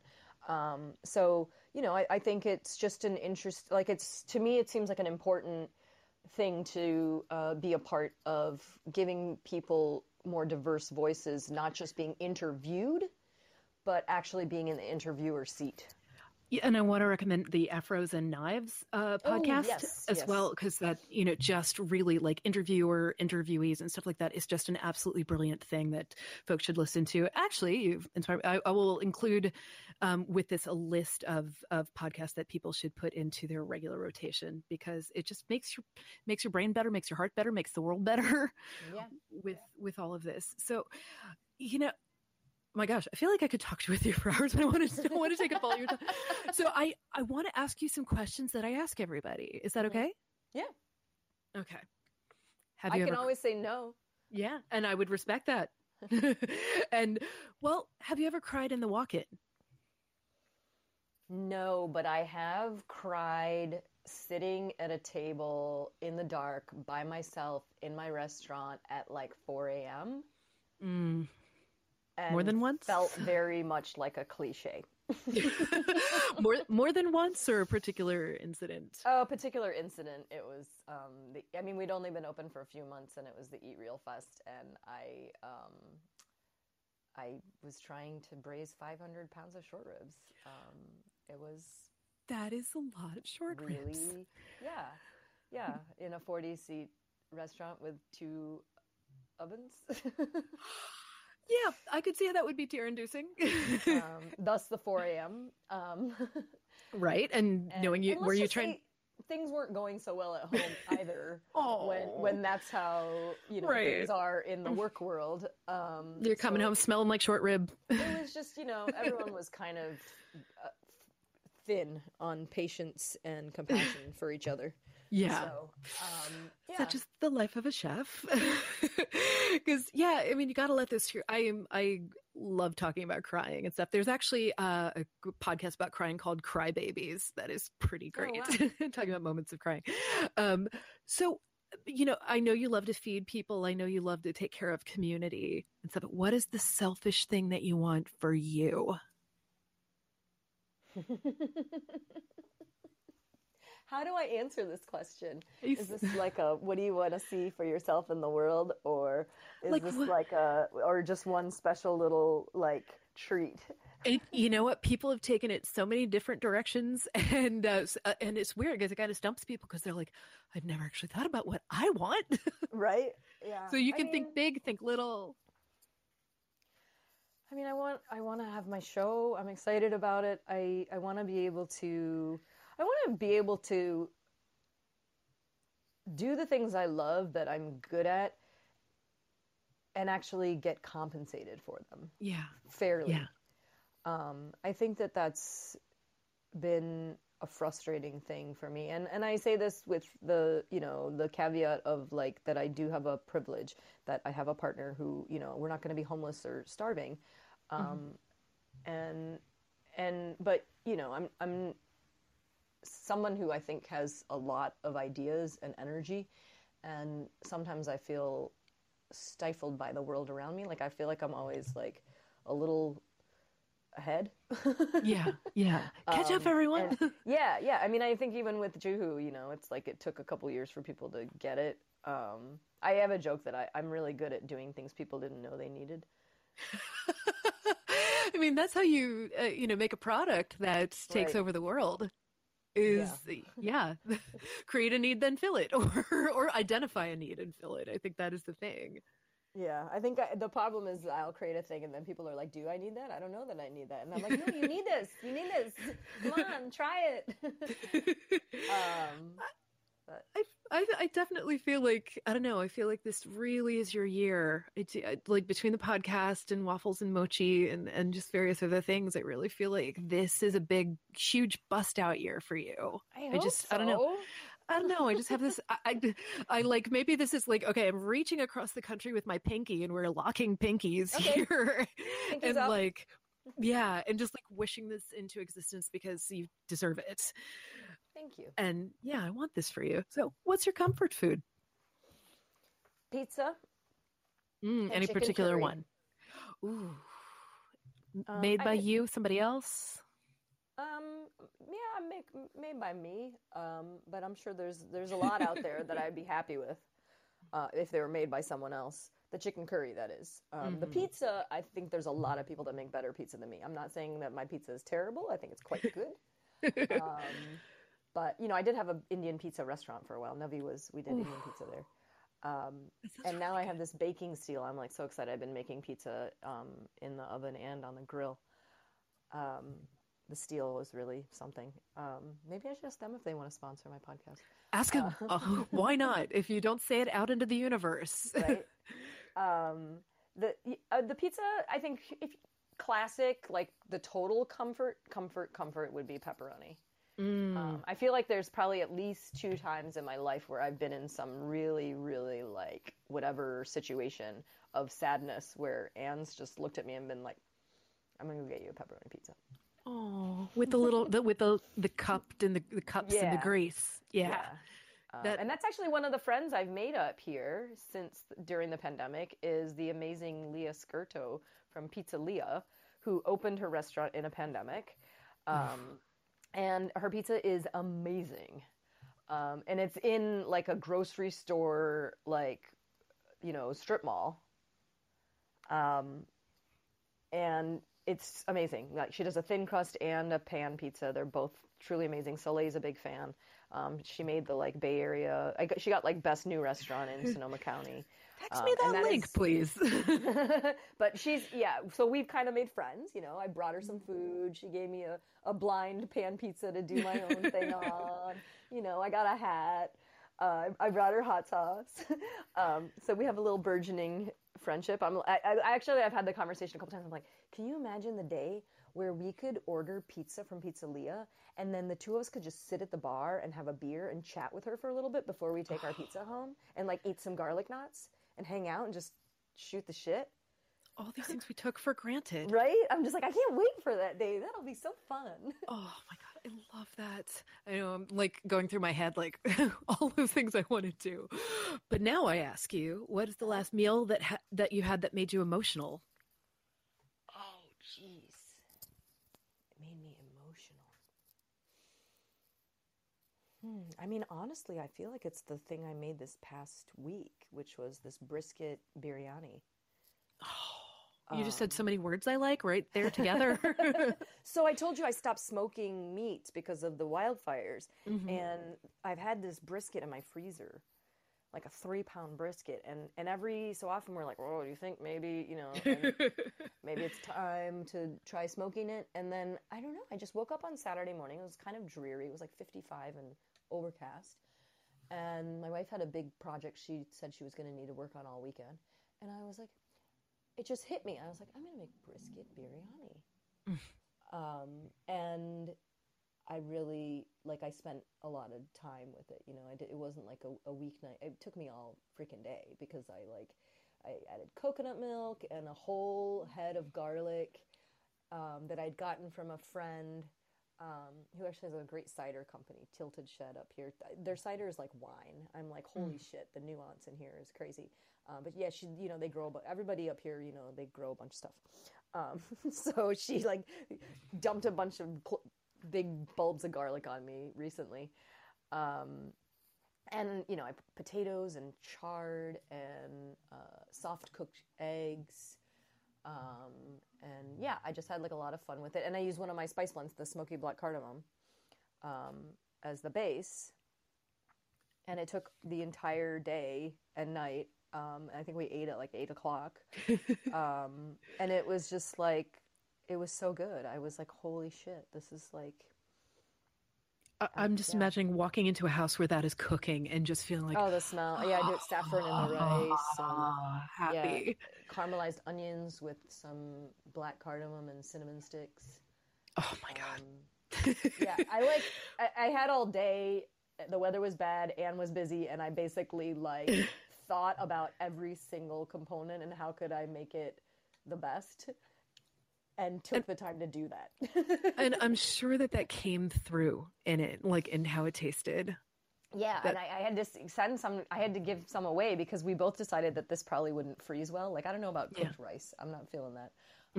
And I made enough in this gigantic Le Creuset to feed like 6 to 10 people.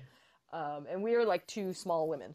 So, I mean, we ate it for like 3 nights for sure. Yeah. But then I made little I cooked too big a lot.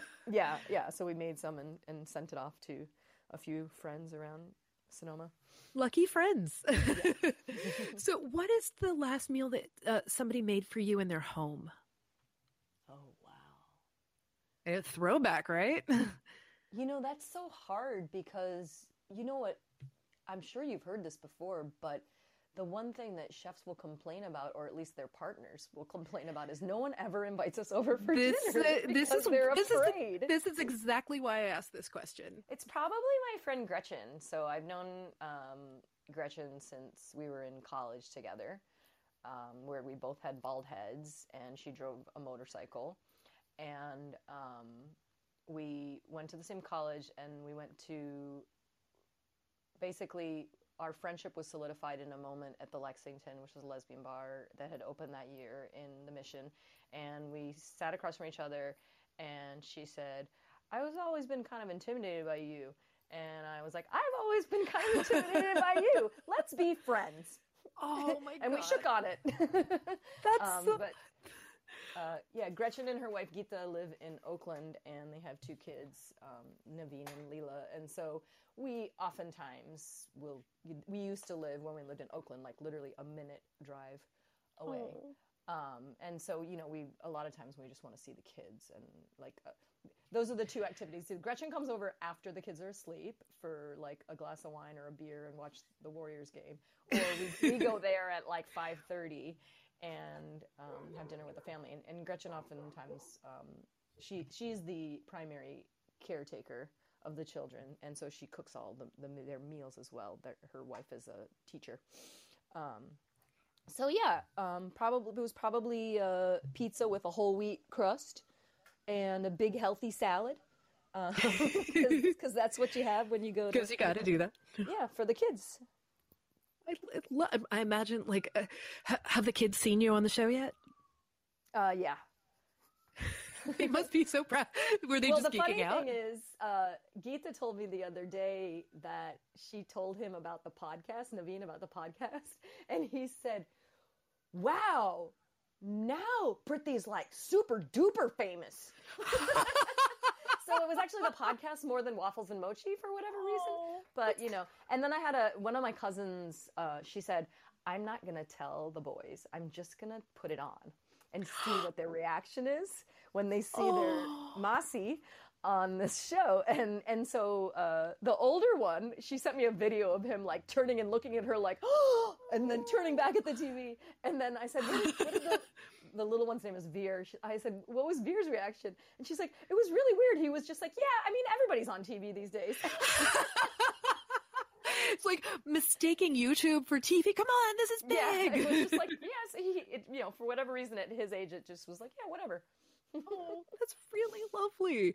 So what living musician, because I have to narrow it down to living because otherwise it's just too big. What living musician would you want to cook for, and what would you cook for them? Oh my God, that's such a hard question. I know. It trips people up. Rihanna? Ooh, what would you make for Riri? Brisket biryani. I think she would love that shit. I think she'd yes. I think she'd like her spice. With gusto. I think she would love that. And what would you want to talk with her about? I mean, she she's definitely quite the business person. Yeah. God, yeah. I'm So wearing I her would lip gloss right now. Oh, there you go. If I wore lip gloss, I might consider it, but I'm a chapstick lesbian. Literally. I'm a gloss bomb straight. No, I probably want some advice from her on how to, build my, as Jay-Z says, I'm not a businessman, I'm a business man. And clearly Rihanna's done a great job of exactly that. Oh my God, she's so good at that. Like, as soon as Fenty came out, I was like, I need all of this. I want it, because I knew like that she was not going to be putting up with anything less than perfect. These things were going to be amazing, and they were going to be universal, and they were going to just be great. Yeah. I probably want some business advice from her. And then I would want to praise her not only for her music, but I don't know if you've ever seen that there's like someone has put together clips of Rihanna walking out of restaurants with a glass of wine in her hand. I love that. And I think that is so baller. Like, I'm just like, oh my God, you're amazing. Like, pick up just the swag of Rihanna. Yeah. Like, yeah, just like, this is coming with me. She should do a master class, like teach that, but just how to have that swag would be amazing. Yeah, because it's all in the confidence. Yeah. Oh, I want that. So last of these questions, let's say you have 5 uninterrupted minutes for self-care. Like, everything is taken care of. Like, Anna's chill, like no creatures of any sort want anything from you. What do you do to self-care? And you're not allowed to be on Twitter. You're not allowed to be on Twitter. That's not self-care. that's like self-flagellation. I feel like I am just a glutton for punishment is really what it is. Probably just cuddle with the cat. Is that okay? Yeah. What's the cat's name? Peppercorn. Peppercorn. She is the sweetest baby. She's very demanding. She's very communicative. I constantly say, like, I really think that one of these days this cat is just going to start talking to me, and I will not be at all surprised. You'll just start talking back. Yeah, no, I mean, when Anne's not around, I talk to her. We actually joke the other day, and Julia Turshen and Grace, her wife Grace, were saying that they're the exact same way. Where I'll be talking to Peppercorn, and Anne will yell from the other room, like, I can't hear you. And I'm like, I'm not talking to you. I'm talking to the cat. That happens. I have 2 dogs, and yes, that happens.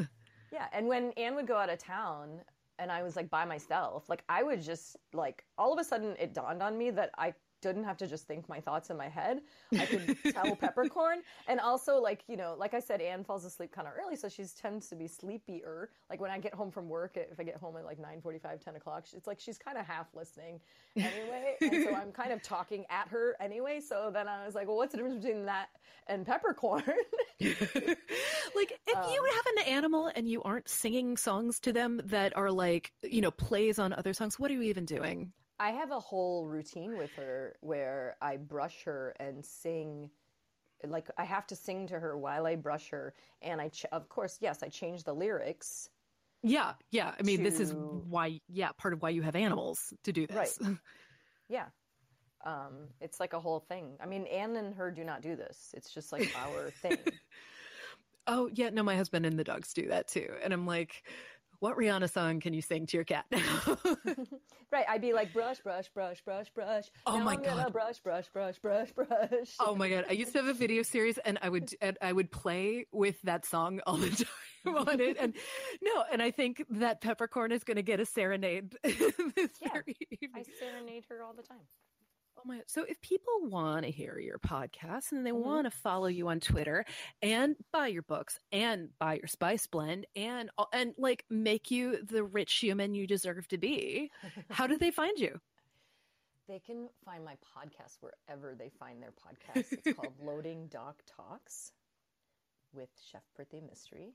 You can find me on Instagram and Twitter at Chef P Mistry.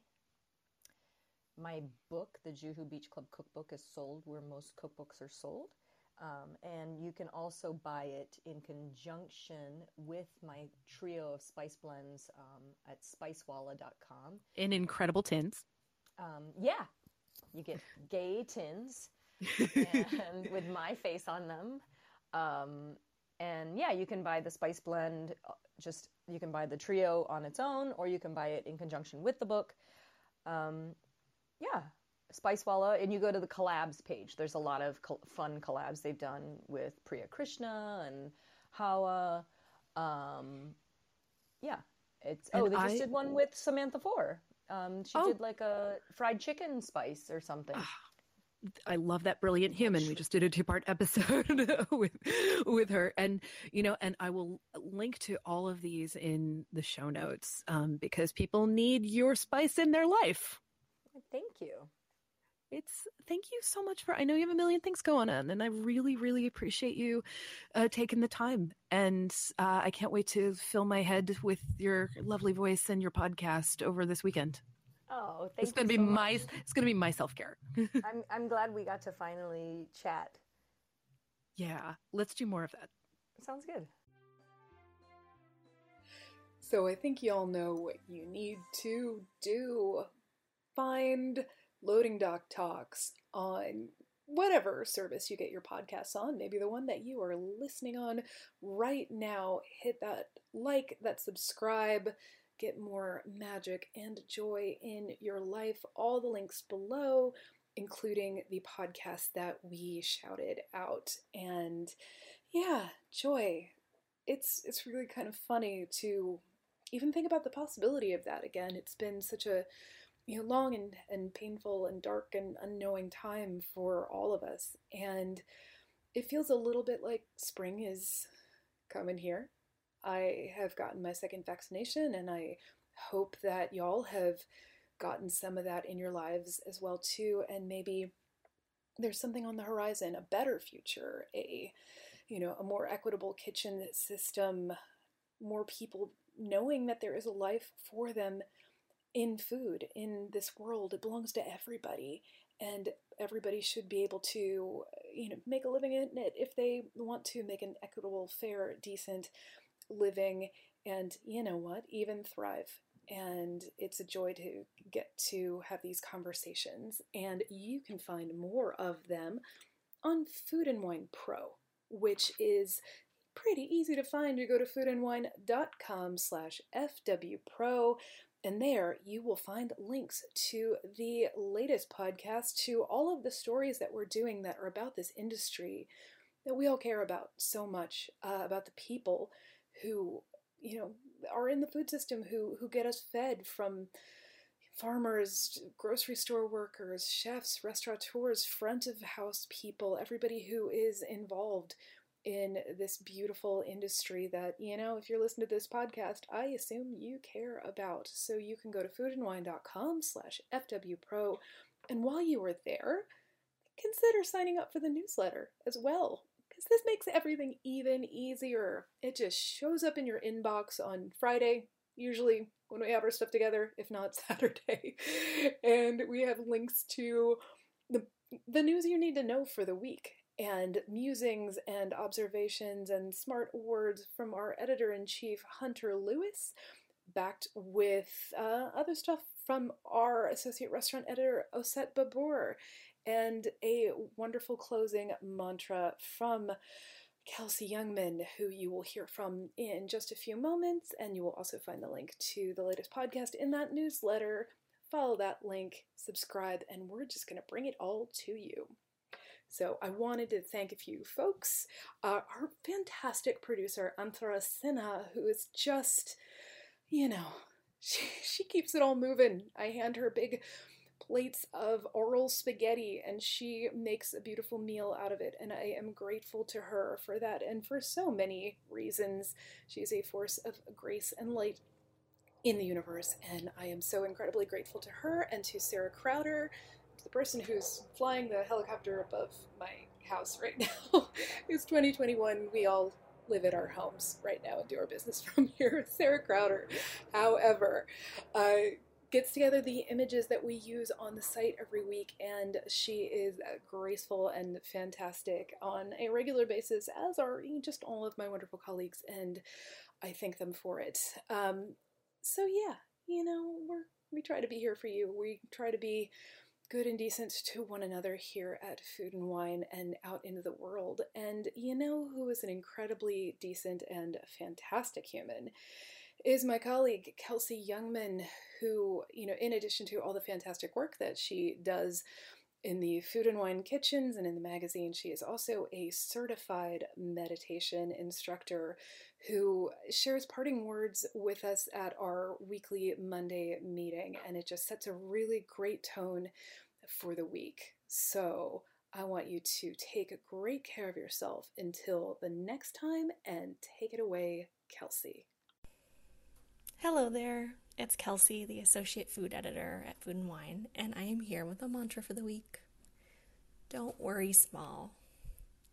We're going to turn to some psychology studies this week for inspiration. One's about survivors and long lives and happiness, because in study after study of those who've lived the longest and healthiest lives, even and especially through trauma and hardship, those people engaged in compassionate altruism.